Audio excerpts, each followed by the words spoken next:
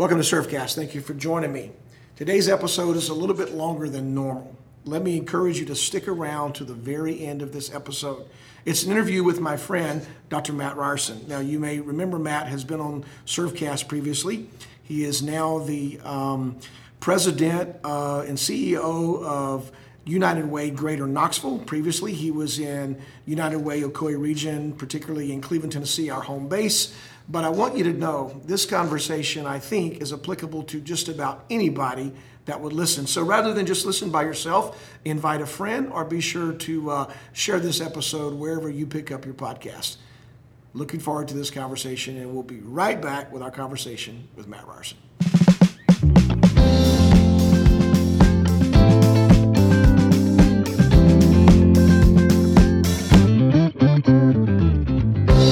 Matt, welcome to Surfcast. This is not your first time, but you're in a new city, man. Yeah, thanks for having me, William. It's great to be here. It's great to be back. Yeah, be back, and I'm actually enjoyed the little drive up today to be with you here in Knoxville. Great place, man, by the way. So you moved from Cleveland to Knoxville, still doing United Way business. Tell me a little bit about an update on what's happening right now. Yeah, so picked an interesting time to come to a new organization. They failed to mention there would be a global pandemic in the first 6 months. Or more? Yeah. And so it has been really an extraordinary time to be in the work of serving your community. And here in Knoxville, it's no different. In East Tennessee, we have incredibly giving people who want to serve, they want to volunteer, they want to be generous to their friends and neighbors, and that puts us in a very special place. So when you talk about this pandemic, so that's not the only thing affecting us. We obviously are in a bit of a, trying to figure out how we can love everybody different than us in a world of just extreme chaos. Obviously, this idea of racism and all the things that are affecting us in the world today.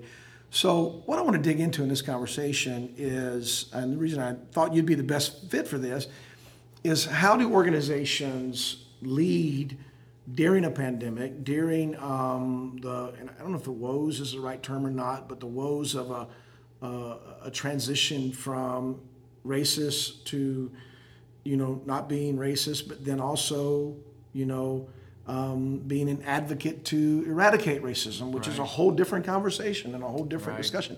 So really, I don't have a direction per se in that regard, other than I just want to talk about what can organizations do. So in order to do that, give us a little history about how you've seen organizations change and where you think organizations in general are right now, because how many organizations are United Way here serving?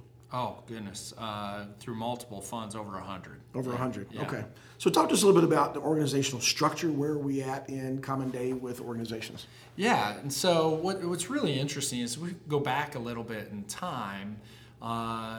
If you go into change management theory and all the stuff that I know you study and teach on, historically we've got some great case studies to help us understand best practices. But the challenge of today is the pace has changed, right? Okay. So when you look back over time, transition and change happened relatively slowly. I suspect when we were living through it, we didn't think it was slow. But in comparison to today's standards, it was relatively slowly. So this global pandemic for most organizations has created a situation where the pace of change has been dramatic, where what seems like overnight, our operations of face-to-face staff meetings quickly shifted to Zoom meetings. And I wish I had stock in Zoom, by the way. Oh, yeah, that would have been a genius investment just 6 months ago. But when we look at just those simple factors, how do we operate? What does the ownership of a building organizationally mean today versus 3 months ago? It has probably changed our vision. And so I think the nature of in operating and leading in these times, the nature of most people is to step back. In times of chaos, in times of uncertainty, in times of change, there is something, the security of our nature, the protective factor, there is a desire to lean back to step away from the chaos. And the reality is, for those of us, and I know that your audience is a bunch of servant-minded individuals, for those of us that tend to want to serve, now is a time that maybe be in our lifetime the greatest opportunity to serve people in need than any other time in my life.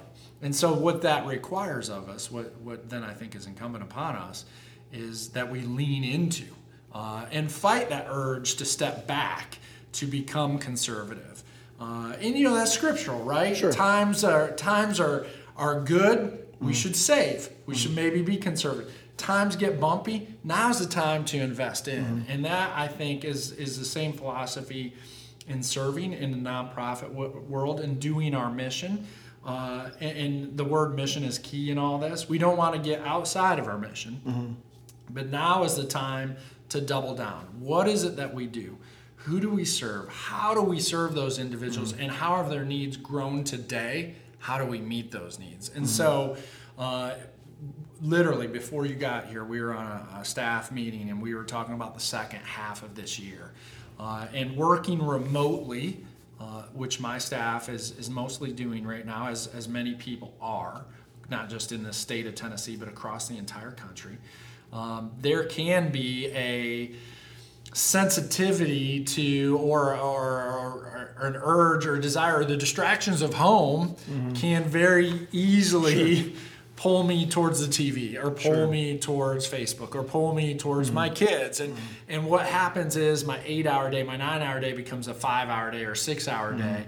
And for us, our team, we were like, how do we make the most of our time? How do we strategize? How do we understand that the world is going to be different? So our work from a year ago is going to look significantly different in the second half of the year. So the challenge I gave just to my staff is go through what last year, the second half of last year, looked like. Take notes, and then evaluate each of them and say, how realistic is that in the current environment? And the truth is, for most of our work, and I'm not talking about the United Way, I'm talking about most nonprofits, most churches, that work looks differently. Hope is not a strategy. We got to have hope. We got to have faith. But it's not a strategy. We can't lean on, boy, I hope this virus goes away and I can get back to doing business the way I always did it. The reality is we have to say, okay, let's assume that the virus continues to plateau at this high level, or when school starts, maybe we see a spike and an increase and there's a shutdown.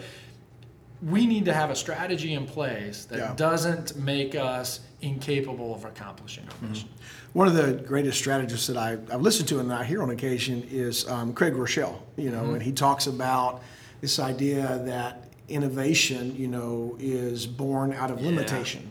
So basically you have a limiting moment and then you've got this innovative moment, So what are some ways that you're seeing, and better yet, how could you encourage and coach organizational leaders to do just that, to mobilize on their innovation while the tendency to be frustrated with the ongoing limitation? Right. There was a mentor of mine that years ago said, strategic plans are great for a bookshelf and to gather dust. It's strategic vision that makes an impact. And I have adopted that philosophy in my time with that mentor to really say, as we're the analogy of driving down a highway, every off-ramp we should be evaluating, and every off-ramp represents an opportunity, right? So what does that opportunity mean to us? Is that off mission? Is that a distraction? Does that take us in the wrong direction? If so, we bypass it. We keep going down the highway.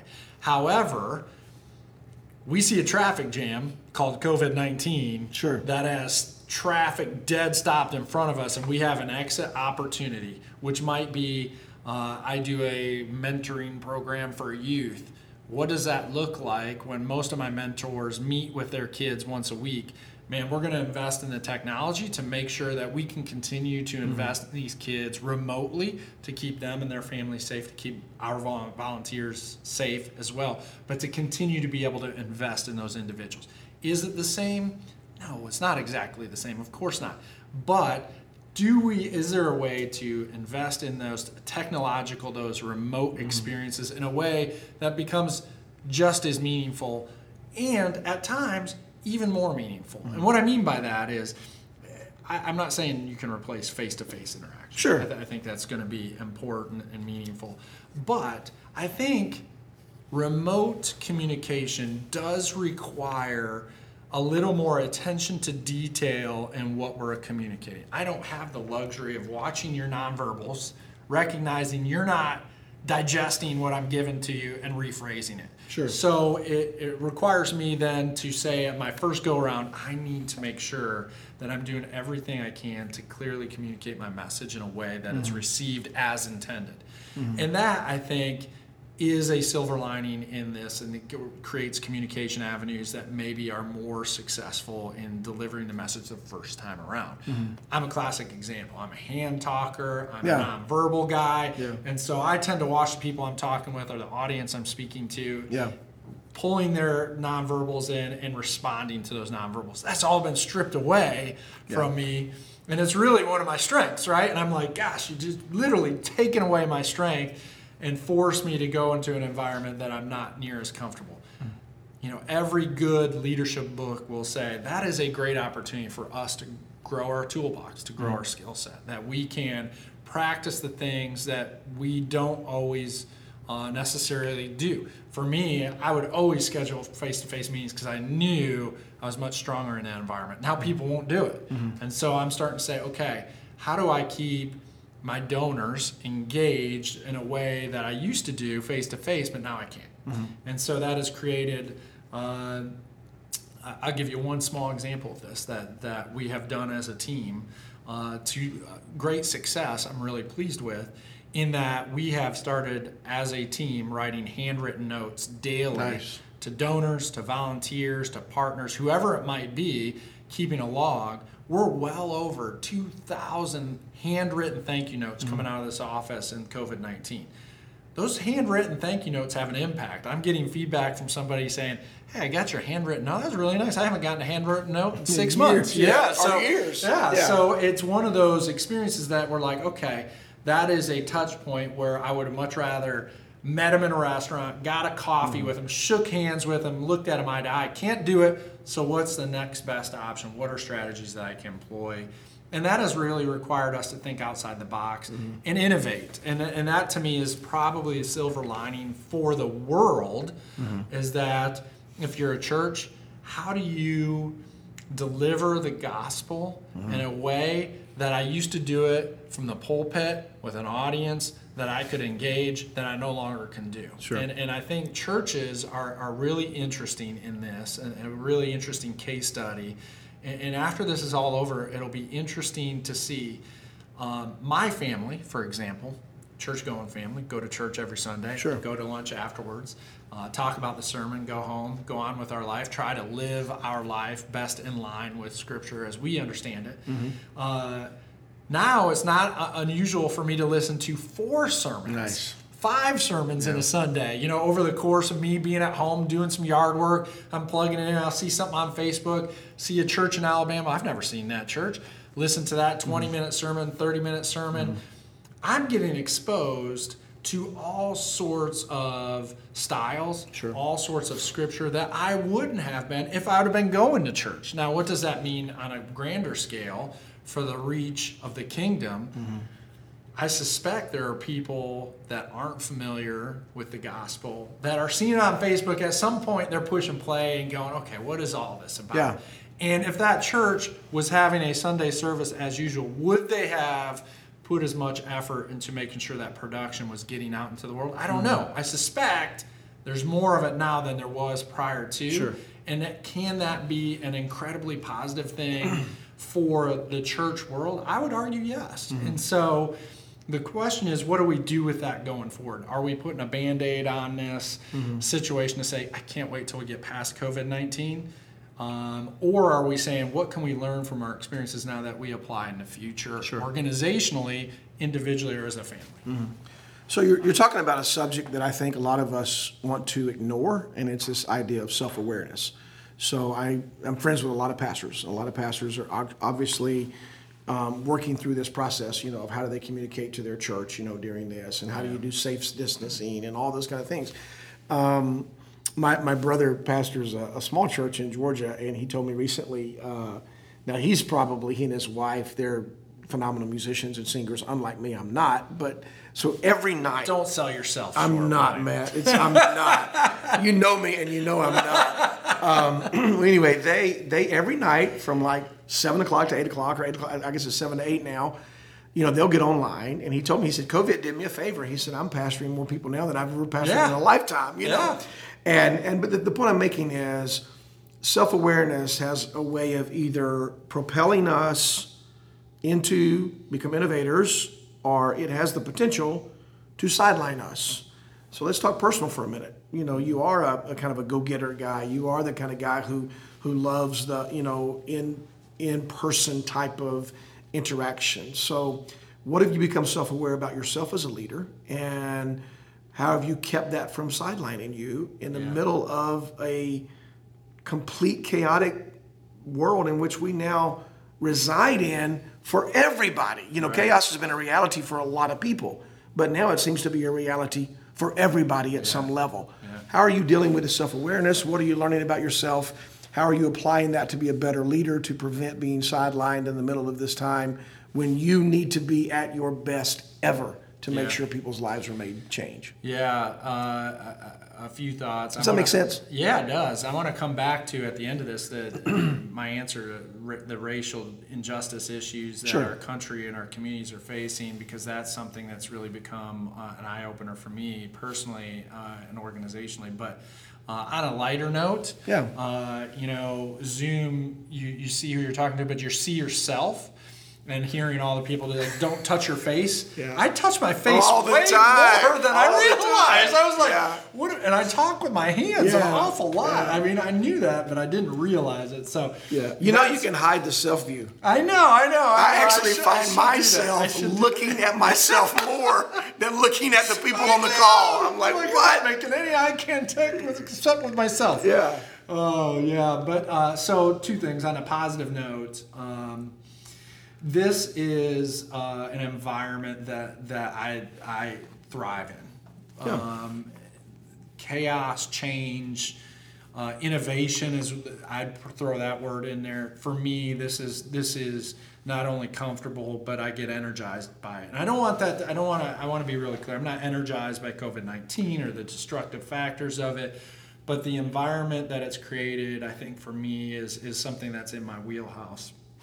I think I didn't realize, even though I might have known that I was an extrovert and a relationship person, I didn't realize how much, because the days where I'm working remotely from home, I really struggle. Like I feel an urge, I gotta connect with somebody, and that has created some stressors at home, right? That you're with your family days on end without a break, and all of a sudden you kind of nipping at each other, and it takes some awareness to say, man, this isn't us. This is the current environment, and you got to mitigate that, find a way. For me, that has been the most difficult. I think a lot of people have realized, am I an introvert?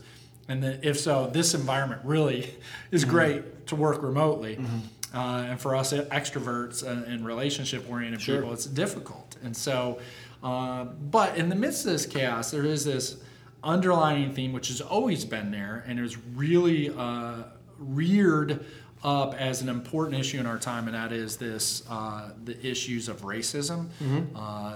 And what is interesting about this moment, and I've adopted this phrase, this should be a movement, not a moment, and I tend to believe that with what we're talking about, the equality issues, the justice issues that we're describing, is that this time is really exciting to me in that it is forcing most of us to no longer be neutral.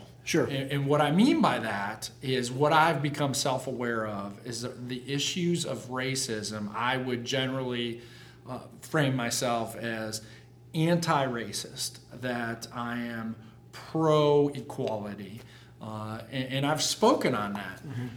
But if I'm really honest with myself, I've probably positioned myself more in a position of neutrality than I have as an advocate for equality. And that's really been exposed to me and been a really challenging moment for me and my family about, okay, what is it that we need to do, not just passively sit back and in our dinner table say, that's wrong, but to rather say, how do I, and I love the phrase or the term you used, ally, how do I become an ally for my brothers and sisters, people of color? Sure. How do I support them in a way that combats this issue that has been long existing and was so easy for me as a white person to not realize, not pay attention to ignore, if I'm being really fair. And it's really easy for me to say, no, I've got friends who are black. Sure. That's great. That's wonderful. We should all strive for that. But that's not enough. What is it that I can do? And I think what's interesting about this time in our world is it's not really allowing, and this is probably a good thing, for neutrality, meaning that the conversation is being forced. Sure. I talked with the head of the Urban League here in Knoxville earlier this week, and she said, Matt, if we're ready for it, we can have some very uncomfortable conversations with the understanding that these uncomfortable conversations can lead us to a place of change. Sure. And actually have an impact. And I was listening to her, and she's an extraordinary leader, Phyllis Nichols here in Knoxville. And I thought, this is a moment in time that if we invest and accept and acknowledge, hey, I have been complicit in ways that I didn't even realize. It doesn't have to be a shame on you, but rather a recognize those problems and how do I make it better in the future. And it starts with listening, right? Sure. And learning. And so many times, again, to wrap up your question about self-awareness, this is an issue, the issue of racism. In my experience, if I've seen a problem at the United Way, I convene and I say, how do we fix it? Sure. This is not that type of issue. I don't convene a group of people and say, how do we fix it? There's got to be a learning curve. Yeah. There has to be a listening tour that I personally take, that I have to better understand. I have to understand my own biases, my own issues, my own challenges, my own background, and then how do I, throughout my organization, make that a part of the DNA? Not that racism or equity is an issue, but that is an underlying factor in everything we do. If we're hiring people, if we're funding an organization, if we're partnering, if we're looking at doing a public service announcement, not even about racism, about something else, how do we incorporate equity into that conversation? Because that's really where it lies. And I'll share with you a quick story. Right here, we're in Mechanicsville. Yeah. This part of Knoxville is called Mechanicsville. It's a long, historic, lower socioeconomic area of Knoxville. I have a great heart for this part of the community. And just down the street, literally just a few blocks from here, there's a college. It's called Knoxville College. Most people are completely unaware of that. It is a black college and it has a rich history, but has fallen on the last decade and a half, 2 decades, fallen on hard times, lost its accreditation, still hanging on, still in existence. But if you go back to the 60s, for example, Dr. Martin Luther King Jr. gave a commencement speech here. It has a long history of great champions. But the fall of that college is directly associated with some of our systemic problems in our community. And so for me, I don't understand all that. I don't want to pretend to know all that. So I literally made an appointment with the president, the interim president of that college, and said, hey, can I come over to see you? Can you teach me? Can you tell me about the history? And I want a tour of campus. I want to see it for myself.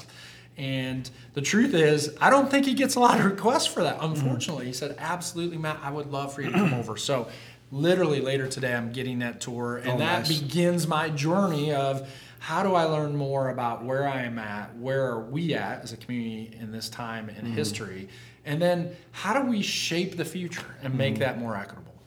You know, and I appreciate you leading into that way, because it's obviously a challenge for me, you know, and I'm going to say this, and people are going to maybe cringe on it when I say it, you know, I'm a dying breed. You know, the middle-aged white man in a sweater vest. You know, you've heard me laugh about that before, right?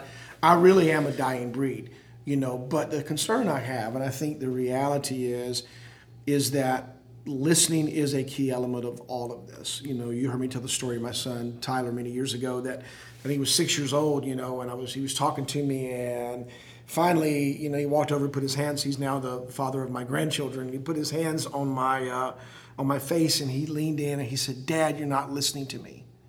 You know, many times I would go back to that moment in the house, knowing where I was sitting, remembering that instant moment that I was challenged to focus only on him. And I think that a concern for me, and I'd be open to your conversation on this, is how do we help people understand the balance? Now, I work in the academy, you know, and the academy has people on every imaginable side of every line you could ever draw, you know, politics, religion, theology, everything, right? But I think this is a bigger issue, because I think this is a human factor. And I think it's one of the things I really liked about MLK Jr., one of the things I've been to the MLK Center in Atlanta, one of the things I really liked about him is he was more about equity than he was anything else. Yeah, equality is a key issue, but equity is a real proponent of that. And so how do we help people when, you know, we see the protesting, which is absolutely long overdue in many ways, but then you see rioting coming in the middle of that, you know, which is incredibly problematic, right? So I wish I'd paid more attention to Mr. Harrell's 9th grade history class. Both years I took it, Matt. You get it, you heard that, right? Both years I took 9th grade history. I wish I had paid attention to Mr. Harrell instead of counting the holes in the ceiling, you know. How do we help people balance this idea of I want to learn more, I want to know more, I want to be more aware? Because any and every organization listening to us today, if they open their eyes, they're going to be impacted by this issue. Yeah. How can we balance between drawing assumptions and conclusions so quickly and so easily while holding to things that we deem so incredibly important and valuable to our history, but yet be open and loving and caring for people who are different than us? Yeah. Boy, that's the $1 million question, right? And so one thing that I feel really strongly about is that we've got to stop getting our information from social media. There you go. Right? So that... Well, our news too. Both of them are difficult. Right. Both of them are difficult. So anything that is based in a number of characters or a soundbite is not going to give us the full context. Now, that requires intentionality, which means we're going to read long articles or books, that we're going to listen to long form interviews where contextually things make more sense. And I think that's the key factor. Contextually is a key proponent. Absolutely. And so I think it requires an intentionality for us to commit our time, which is our most valuable resource, to literally say, I am going to spend time listening and hearing. And that is, and you're right, that story about your son, and I've heard that story many times, it's so powerful.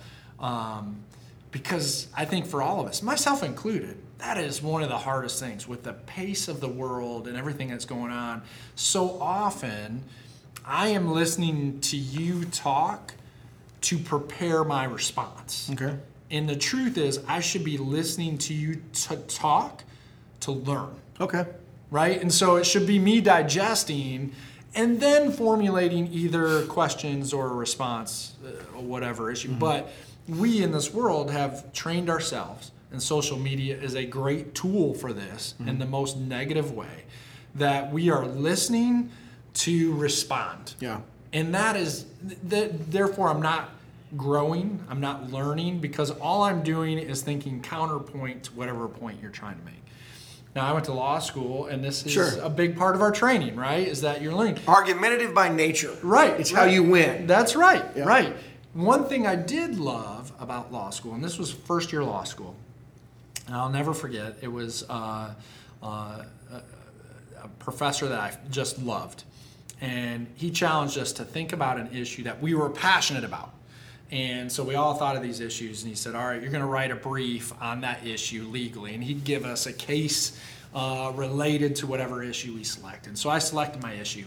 And he said, all right, you're going to take a position on this. You got a position? I said, yes, I'm very passionate about this issue, and this is where I stand. And he said, excellent. You're going to write a brief for the other side. Nice. And I remember going, whoa, whoa, whoa, I don't like the other side. And he said, exactly. Now, his goal in this was to make us better debaters, but what it required of me was to actually learn. And to pay attention to Mr. Harrell's history class. That's right, that's right. Now, it didn't change my beliefs. Sure. But it did give me a better understanding of where the other side was. Once I started researching for myself, why would they take this position and where do they stand on it, I started going, okay, still don't agree, and my beliefs haven't changed, but now I view people in that position completely differently. And that was really a transformative moment for me that challenged the way I looked at everything, right? Because now I'm looking at, the issue was not race, but now I'm looking at the issue of race, and I'm going, you know what, I can't possibly understand the experience of a young black man in America because I'm not. Sure. And so I need to readjust my lenses. And I got a great personal example of this. I got married in small town Mississippi. My wife is from a long time ago. Yeah, a long time ago. As you know, 4 kids ago, right? 4 kids ago, right. And by the way, shout out to Heather. Yes. And so Heather, my wife, is from a small town in Mississippi. William knew her from a very young age, way back in church camp. But I had a very diverse wedding party. And so I had 2 black friends, a Puerto Rican, a Cuban, and my brother. So we were literally getting set to go to Mississippi as a group and going over there for the rehearsal dinner and all that. And I'll never forget, one of my friends, his name is Demetrius, black guy, says, hey, Matt, is this safe for us? And we all started joking about it. Yeah. But it was a real question for this guy from Chattanooga to be driving across the South to a small town in Mississippi, and he knew the history of Mississippi, and he is seriously asking me, is this safe? You know what's interesting about this story? One of the 2 black guys in my wedding party was in Chattanooga the night before my wedding, and he had to work, so he was going home after work, loading up, and driving to Mississippi. He gets pulled over in Chattanooga. True story. Yeah. Has an unpaid parking ticket. I've experienced this myself, in the glove box, wherever, forgot about it. Or just ignore it. Just ignore it. That might have happened. For him, forgot about it. Yeah. Got pulled over, police take him out, find that he has an unpaid parking ticket, cuff him, take him to the station. He spends the night in jail. Mm-hmm. He made it to my wedding the next day. Wow. Didn't sleep a lick. Scared to death, sitting in a jail cell all night. Yeah. He had never been in a jail cell.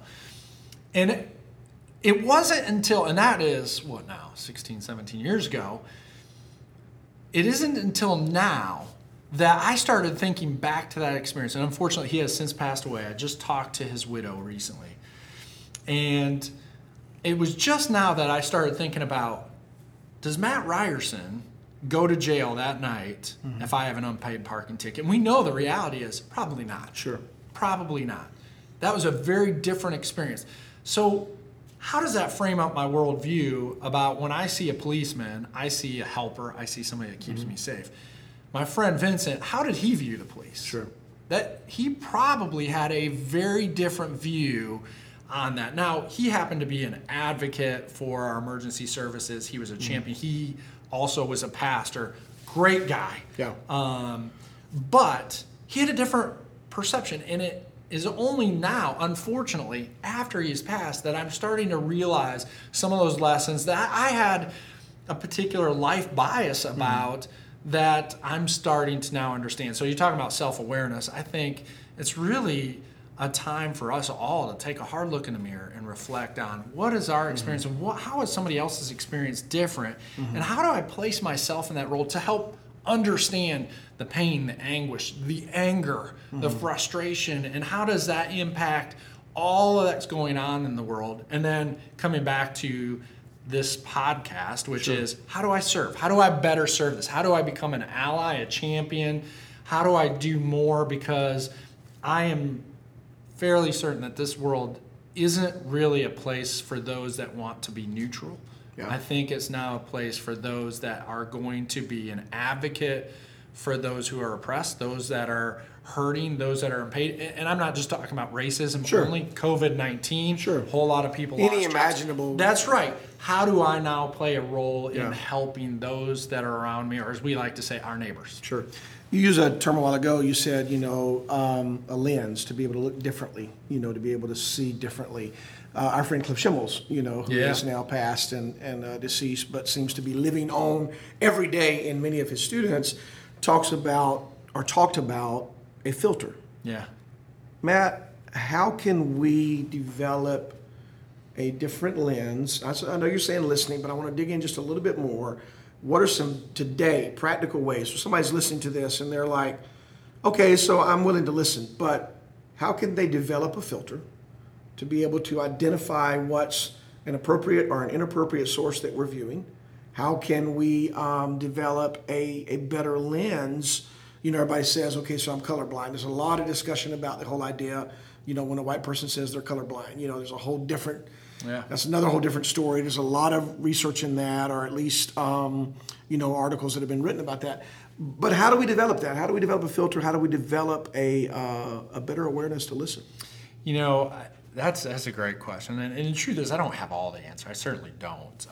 But I'll tell you the personal journey I'm going on is that Phyllis Nichols, who talked to me about being uncomfortable and being comfortable with being uncomfortable. And to me, what that was is it gave me permission to ask questions and engage conversations that make me a little anxious, right? And so later today, I'm going over to Knoxville College. Sure. I'm going to ask, what happened here? Why is this not what it was? Yeah. And what contributed to that? Now, I have my suspicions, and the answer may make me as a white guy a little uncomfortable. Sure. But the reality is, I probably need to hear this, right? No doubt. I think for us to get comfortable with saying, okay, this step might make me a little uncomfortable, because it might turn around to maybe I haven't done enough, maybe I've been a little too neutral, maybe I have my own biases. Sure. But I think to accept that is the only way we get to the other side.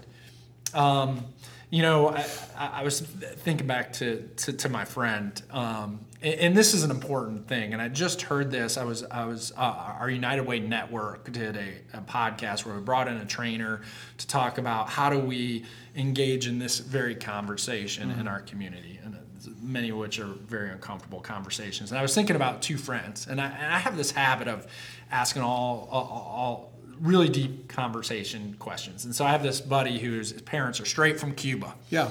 And there was a while ago where there was a lot of discussions about the relations with Cuba. Should we allow tourism? Should we not? And there's a lot of history there. So I would call my friend and say, hey, what do you think about this? What was your parents' experience? What is your uncle's experience? What are your thoughts now as a Cuban American? And I remember at one point him telling me, I can't speak for all of Cuba, right? He was born and raised in Florida, can't speak for all of Cuba. Big shout out to my friend Isaac. There you go. Great guy. And he's right. And I think we've got to be somewhat conscious of this. As much as I'm saying I want to go on a journey of exploration, I can't go to my black friend and have him speak for an entire country, population of people. Sure.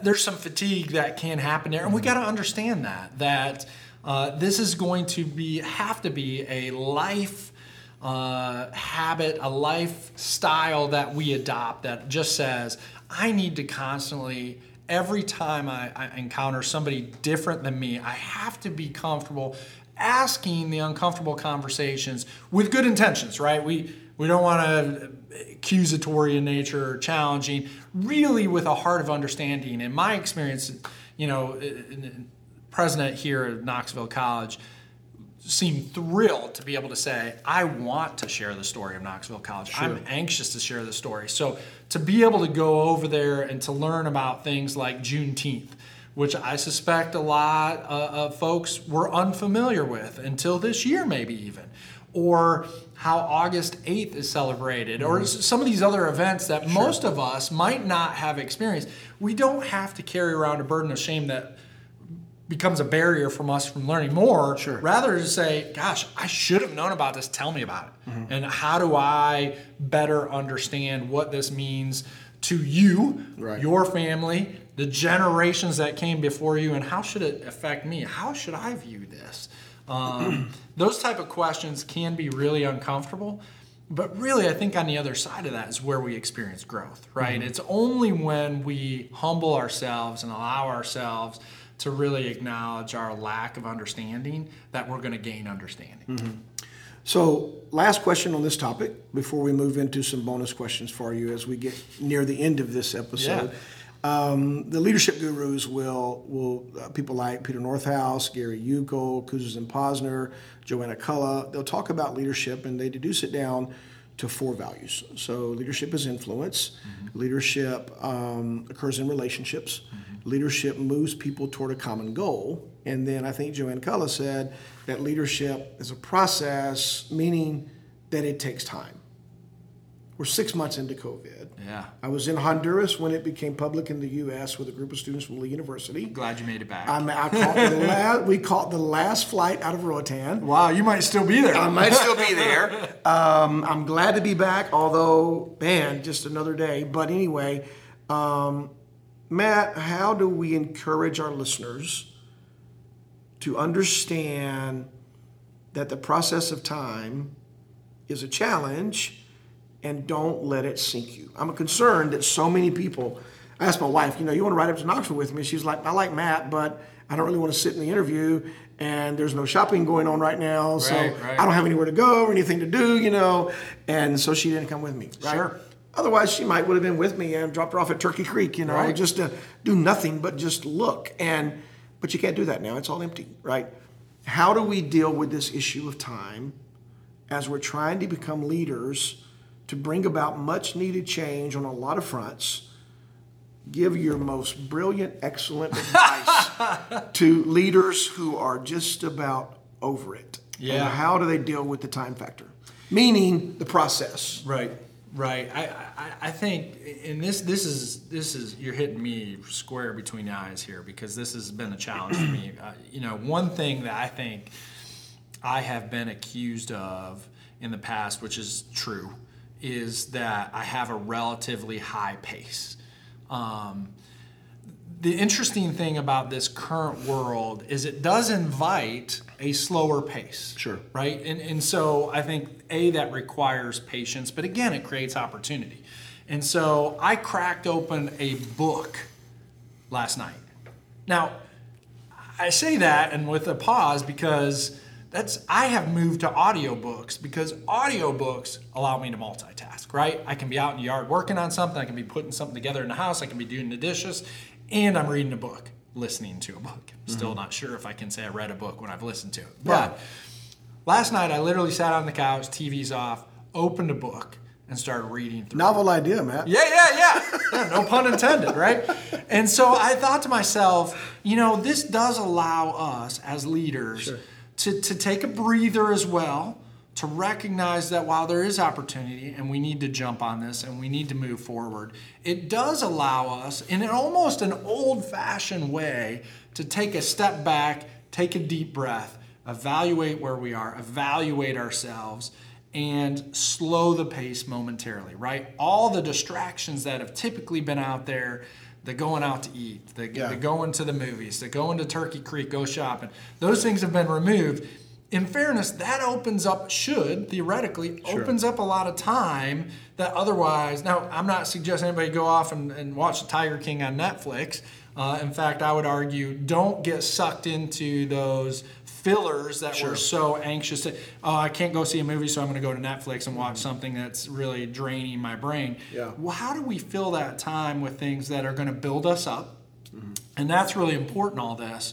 In fact, my wife and I were talking about this self-care element to that we have been incredibly blessed during this time. We actually moved during this pandemic.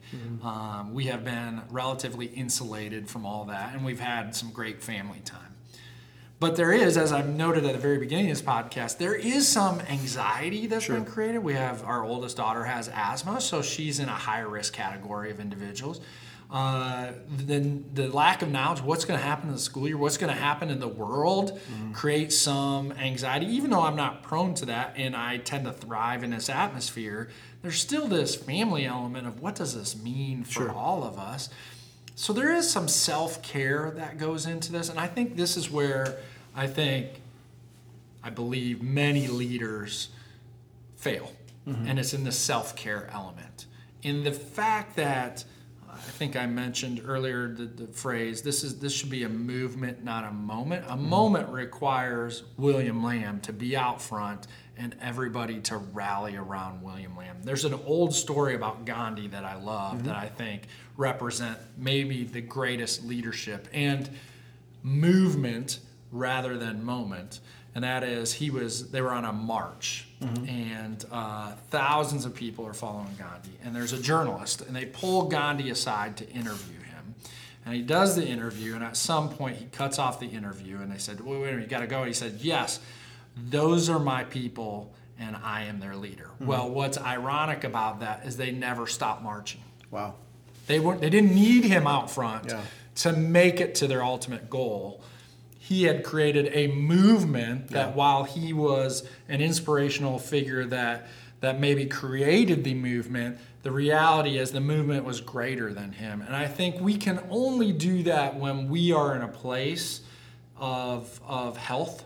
And I don't just mean COVID-19 free, but we're handling our anxiety in a healthy manner, that we've adopted healthy living habits, wellness habits, and exercise and eating and just self-care in general, as well as open lines of communication to deal with the stress of this world, which exists. Right. And even though I have been somewhat insulated, the reality is my wife and I have talked in our home and we feel it, that there is a stress in our home that didn't exist 6 months ago.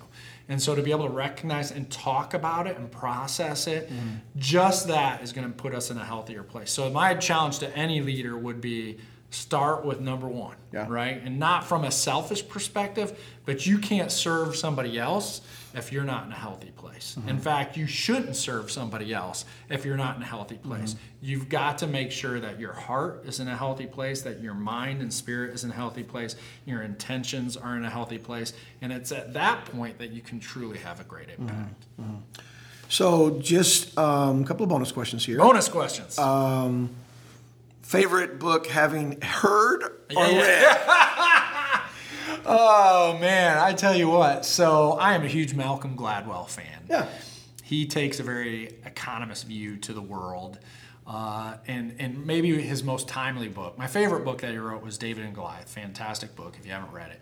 But a timely book considering the imbalance of the world today, Talking with Strangers. It's his most recent book. It's a good book. I'd highly recommend it. So I think I listened to it. You listened to it. You didn't read it. I did not read it. I did not read it. Our friend Cliff Schimmels also said once before that he has never read the book Mark Twain.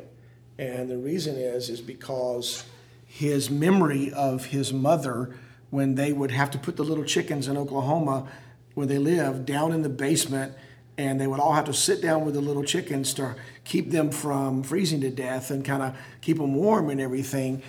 His mother would read the book to him. And he said the memory of her reading the book was greater. And this guy was an educator of educators, right? So that said, favorite memory that you want to make sure that you replicate for your kids? Oh, wow. You know, our favorite activity, whichever. Yeah. So I've got a couple right off. I do want to go back to Cliff Schimmel. So I've never met him. but he's had a powerful impact on Yeah. me because of so many people. And of course, Dr. Bill Estes, a friend of ours, Yeah. used to tell me all about Cliff, and at one point gave me one of his books. I do have to be honest with you. This is how long ago it is, and shows maybe my tendency.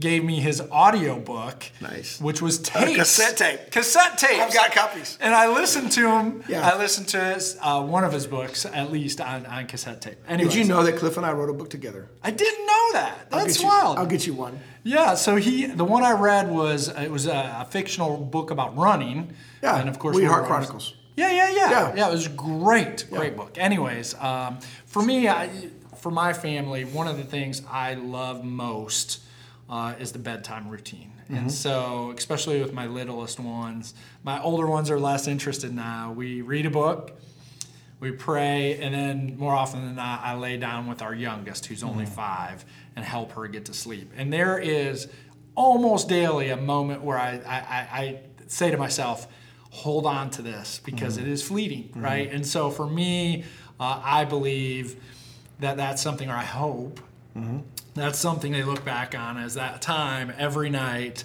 where Daddy put us to bed. And it was, and because I still look at that with my dad, and when he used to read to me, and he would lay down with me and help me go to sleep. And so for me, that's something that I really cherish. Yeah. Love that memory, and I think the crux of this interview could be wrapped up this way, that we need to become that for the kids in the world who don't have a dad to put them to bed. Yeah. And I think that's what United Way does here. I know what it did in Cleveland, and man, I am just so delighted that you would take time today in your busy schedule to be a guest on Surfcast, Matt. Thank you so very much. My honor. Closing thoughts, last moments. You know, I think today the world has given us, despite the chaos and the hurt and the pain, a wonderful opportunity to hit the reset button. Yep. To really reevaluate where we are personally, professionally. What does this look like for us and our families? And what I would say is try and get through all that anxiety, that stress, and some people are feeling a lot more than others. And what exists for us? What do we want to be? What opportunities lie ahead of us? And I think that's what's most interesting in this time right now, is that if we see this as an opportunity to hit reset and become the better version of ourselves, how do we make that happen? Matt, thank you very much. As I remind you guys always, on Surfcast, you're made for more. Today I'm going to do something that we don't always do, and I'm going to invite you to take some time to self-reflect.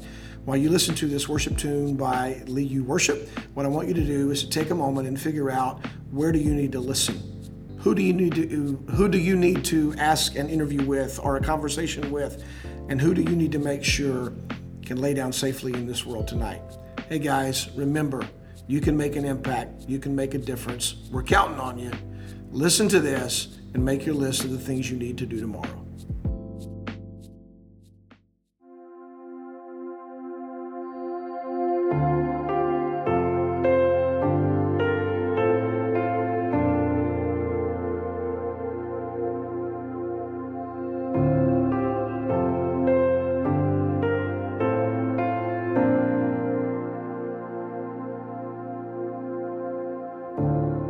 Jesus our King, Prince of Peace, Deliverer.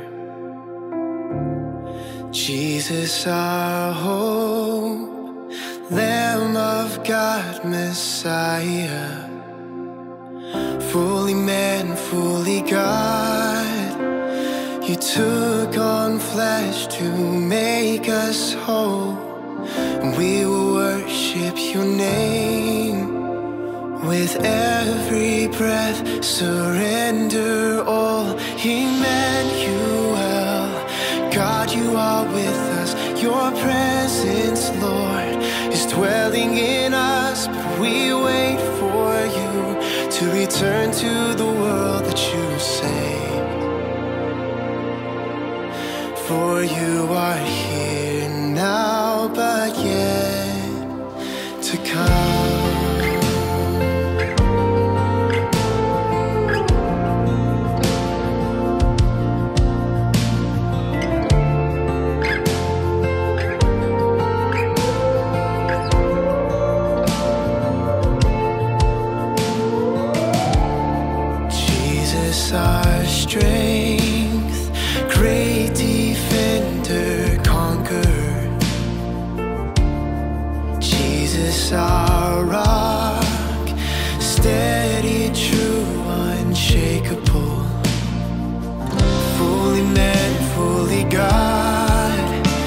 You took on flesh to make us whole.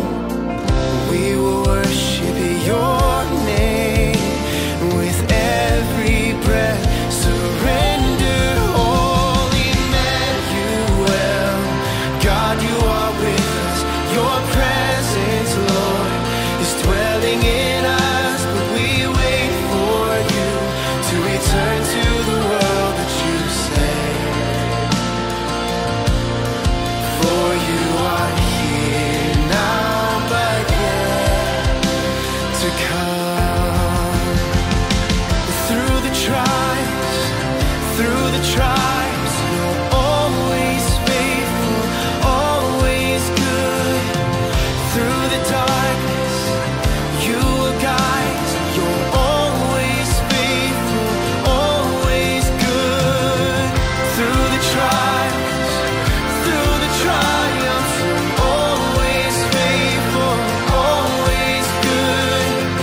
Through the darkness, you will guide us. You're always faithful, always good.